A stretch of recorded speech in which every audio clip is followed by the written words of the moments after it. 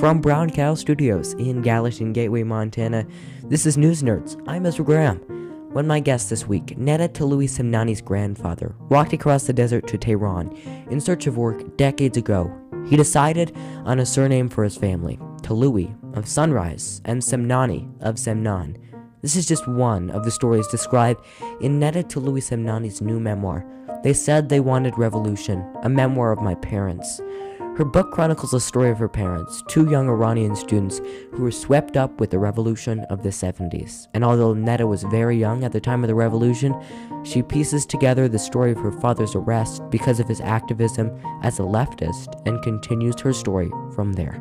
It's Thursday, April 21st, 2022, and this is News Nerds.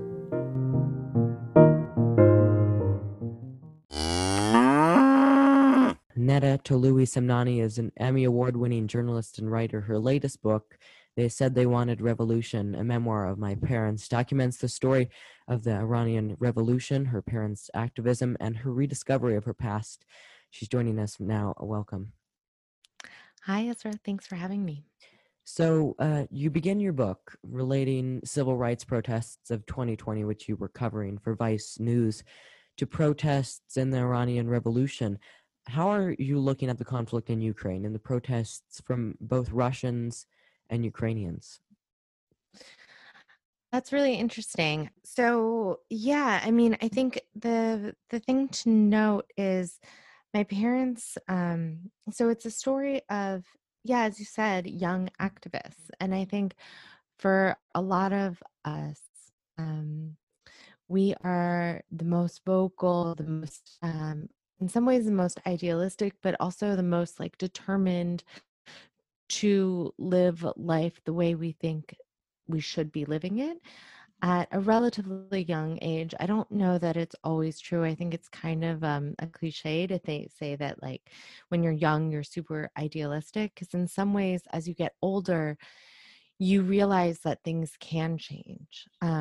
And maybe should change. And so you start pushing against it. So I do think that there's like that sweet spot in your 20s, maybe even your 30s, where you have some life experience. What my parents were gaining life experience in their early 20s and into their 30s when they realized that maybe the changes that they wanted to create come with a cost. So you're asking about protest movements that are happening now. And what's really interesting, I think, in both cases, Ukraine, protests in Ukraine they're coming part and parcel with a conflict, with life under bombardment, life with one country, Russia in this case, invading another, and a war that's been going on, at least in a part of the country, for 8 years. In Russia, I think the protest movement is fascinating. Because, as obviously speech isn't protected in Russia the way it is in other parts of the world, even though arguably speech all over the world is under attack. But what I think is so interesting is how the Russian protest movement is using the lack of words to actually convey a message. I'm sure you've seen like images of people flashing up blank pages. Just the idea of dissent is enough of a protest. And going back to the Iranian student movement in the 1960s and 1970s, a lot of what they were doing at that point was push, not just protesting, but doing things that kind of tested the bounds of what protest meant. So I talk about in the book, it was really dangerous to have your face shown. So a lot of their protests were under masks. And if you remember, during the 2020 protests, there was also masking. Obviously, in that case, it was because of a pandemic. But the parallels between protest movements, one movement, I guess what I'm trying to say is one movement builds on another and learns from another, even ones that feel kind of disparate, like the anti-Shah movement in the 1960s. You can argue that each movement that comes afterwards learns from the movement before. And that's certainly, I think, true in Russia and around the world. Yeah. Much of what this book is about, the main theme of the book is kind of, because it's a memoir, you look back on what your parents were doing and how they were young activists at the time of your childhood. How did they meet, and how were they brought into activism? Yeah, they met at college. They met at University of California at Berkeley in 1969. So if you know anything about the 60s and Berkeley, was like lots of protests, and it was a really political time. It was kind of the peak of the anti-war movement. And they were both members of the Iranian Student Association, which was very active in Northern California, and actually all over the country, there were chapters. And within this organization, which was just like an organization that you would have at school, at any school, within that organization, there were these political factions. And my parents happened to be part of the same political faction. And they were clandestine factions, which means they were secretive for lots of different reasons. But they also happened to be very far left, which was very kind of that was normal for Berkeley. Yeah, so that's how they met. And they kind of, as they were falling in love, they were also getting deeper into political activism as part of this group, specifically this one group, but then also kind of more broadly. They were going to anti-war rallies. They were organizing protests. They were traveling all over the country, kind of recruiting people into the movement. They kind of fell in love by trying to change the world. What was happening in Iran at the time of your parents' activism? Because of the policy there, that was why they were getting into activism. So in 1953, which is obviously years before my parents met, there was a coup, which it was, in fact, America's first coup.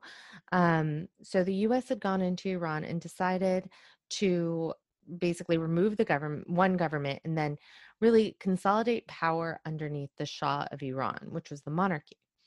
And so, fast forward however many years, when my parents met, they were very preoccupied with trying to remove the Shah from power for lots of reasons. But, one of them was that the Shah was very closely tied to the West. A lot of Iran's major resource was oil, and a lot of the oil profits were leaving the country. There was great poverty in the country at the time. People were hungry. There was a lack of literacy. Like all of these things were kind of happening at the same time. And the Shah of Iran, the government was getting a lot of money from the US. So it was around the time when countries all over the world, but especially like countries that had been colonized at one point, were really pushing for their own voice and their own freedom. Kind of what my parents were pushing towards was for a government that was more representative of the people.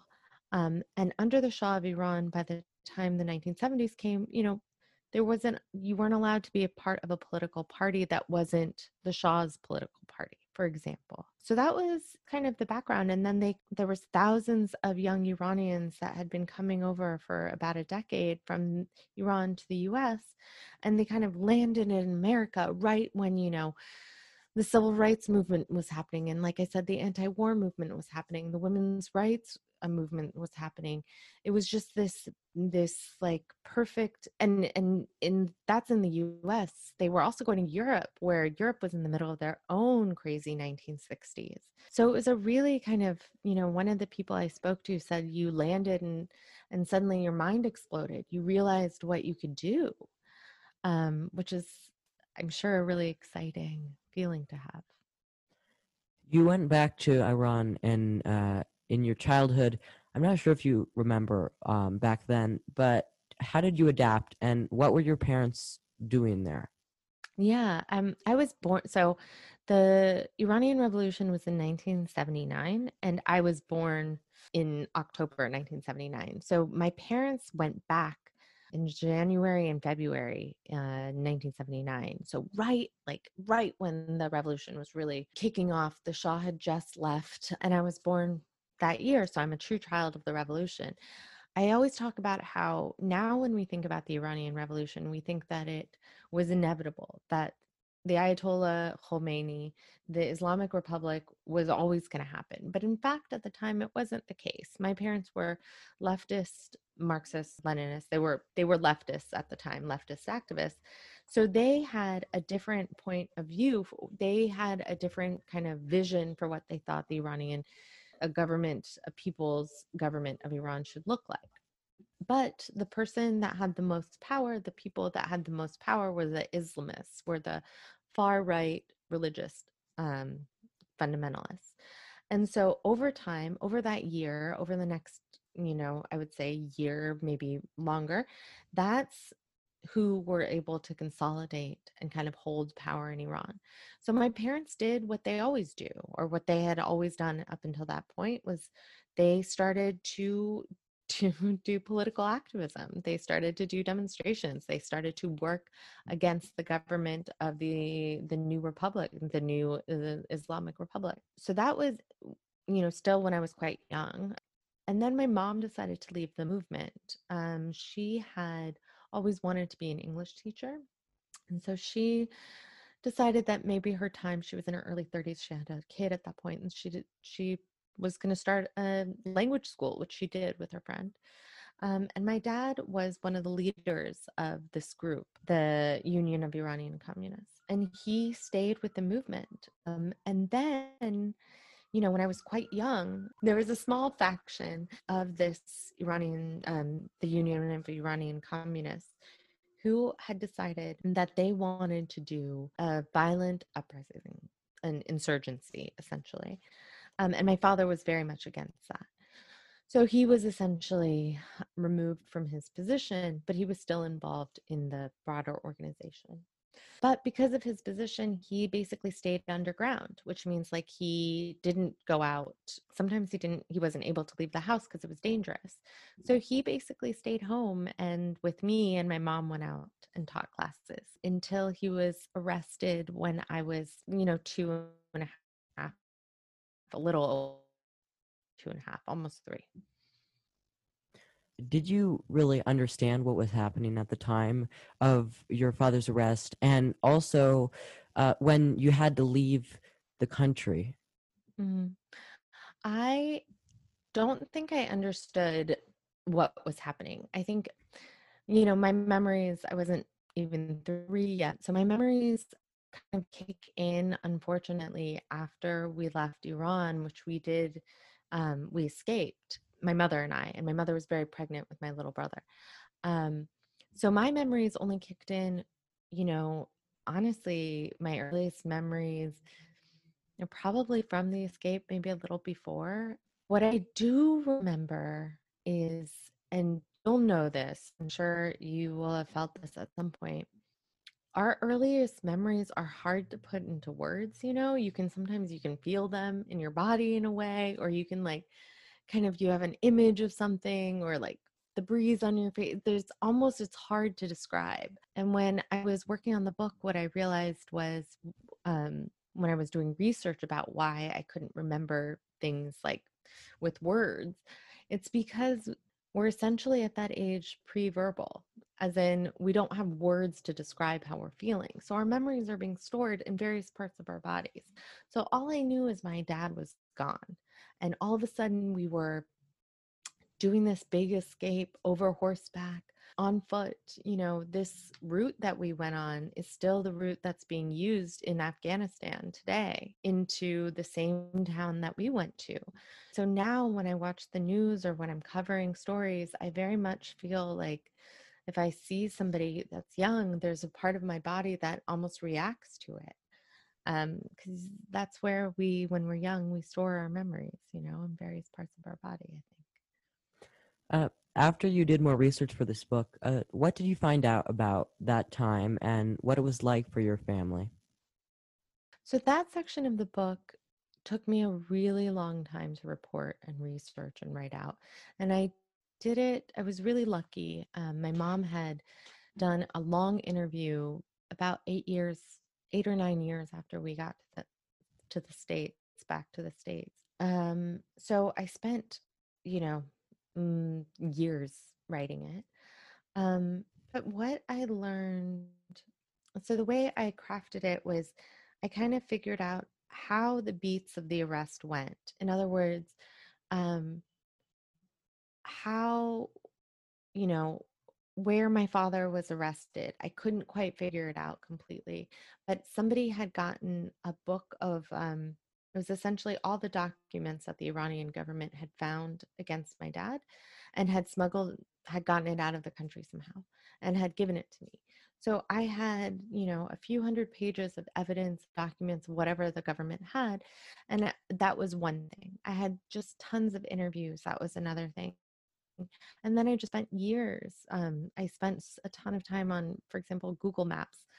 And then eventually I couldn't go back to Iran at the time that I was writing it, though I had gone back in my early 20s. But I was able to go back to Van, Turkey, which was a city where we escaped into from Iran over the mountains into Van.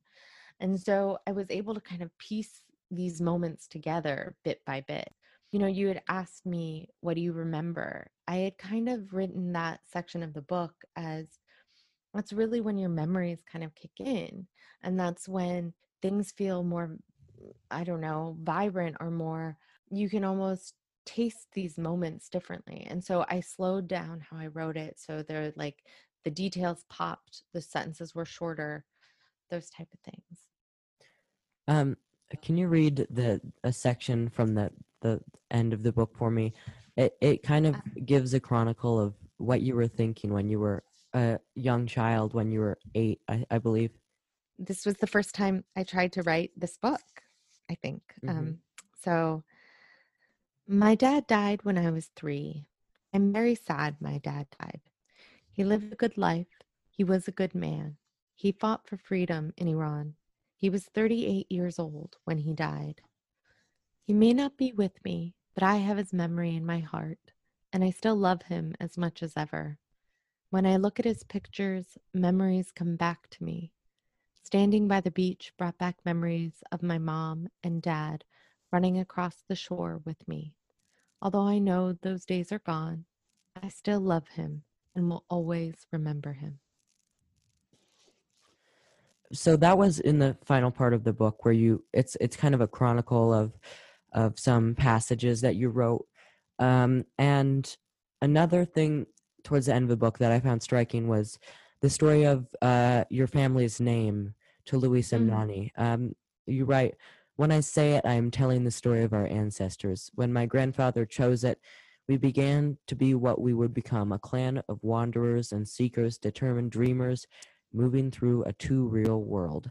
Uh, so it mentioned your grandfather in that passage who mm. made this name while he was walking through the desert and trying to cross that barren landscape. Can you tell me the story of of course you don't know exactly what happened because he Mm. isn't alive anymore, but you kind of have a theory of what was going through his mind, and you write that in the book.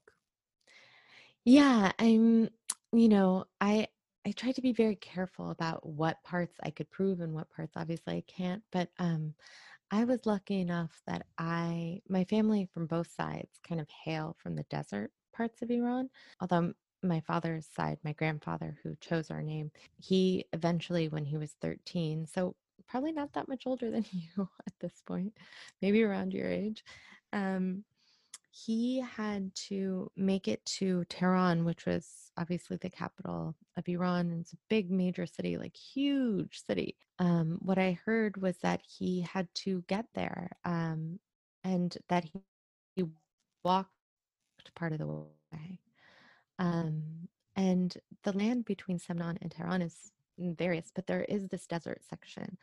And I got the chance to drive through some of the desert parts of Iran. And I, in fact, ended up, for various reasons to do with my work, having to stay out in the desert for about a month. I would go back and forth between the desert and Tehran when I was living in Iran. And so I felt very familiar with the desert in parts of the country. So that really informs this section because I spent a lot of time walking around, waking up in those moments early in the morning with the desert. Early in the morning in the desert feels very, different, obviously, than later in the day. There's that moment where it's cool and there's this kind of shimmeringness. And I just thought what it would be like to be 13 and for the first time to be out on your own and how scary that must have felt, but maybe exciting in some ways. And he really built this beautiful and successful life for himself. But, in that moment when he had to kind of pave his way, I just thought it would have been so scary. So scary, but also probably really exciting. I mean, in the US, we talk about go west, young man. We have these stories about young men just going west into the frontier, into the prairies, into the plains, to California. And there's this optimism of moving westerly, which is what my grandfather was doing. So I think all of that informed that, my imagining that moment, like knowing the desert, having a sense of my grandfather from growing up, having a sense of a real strong memory of what it felt like to be on the cusp, on the cusp of being a teenager, on the cusp of having your life being decided for you. All of those things, I think, inform that passage. What has the journey of writing this book and researching your family's lives meant to you? It has been a real privilege. I don't know how it is for a lot of people, but I think for me anyway, and maybe this because I lost my dad young, I had so many questions about my family and also not just that I lost dad young, but we left Iran and for a long time couldn't go back. And so or it was dangerous for us to go back. Um, and so for a long time, there was this question mark in my head about why did all this happen? Where was this country that my family had or loved so much? What was it? What kind of pull did it have? And so I was able to, it took me a long time to write this book, and I was able to, in those times, really like hang out with my parents as young people and also hang out with them as my parents. You know, I lost my mom when I was 30, so I in some ways lost both of them quite young, and I really liked both of them. So it was a really cool thing to be able to hang out with them. And my grandparents were really cool people too. So it was, I got to indulge my curiosity and also tell a story that, doesn't get told very often. You don't often hear about that kind of, often like the refugee story isn't told from refugees. And often a child story isn't told by the child. And I got to do both of those things. Well, thank you so much for talking to me and talking about your book, which is great. And I would encourage listeners to go and buy a copy. Oh, thank you so much, Ezra. I really, really enjoyed this and really appreciate you asking me to come on. Neda Toloui-Samnani is an Emmy Award-winning journalist and writer. She wrote a memoir called They Said They Wanted Revolution, a memoir of my parents.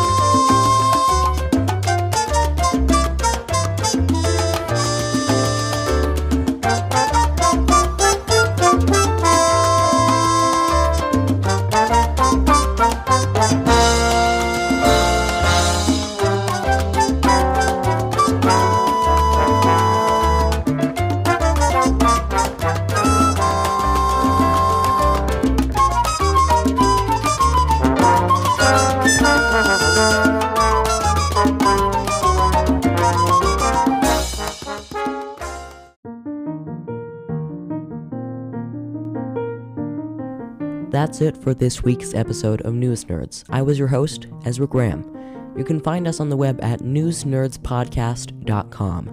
There you can listen to past episodes of News Nerds, Cow Pies, and other extras.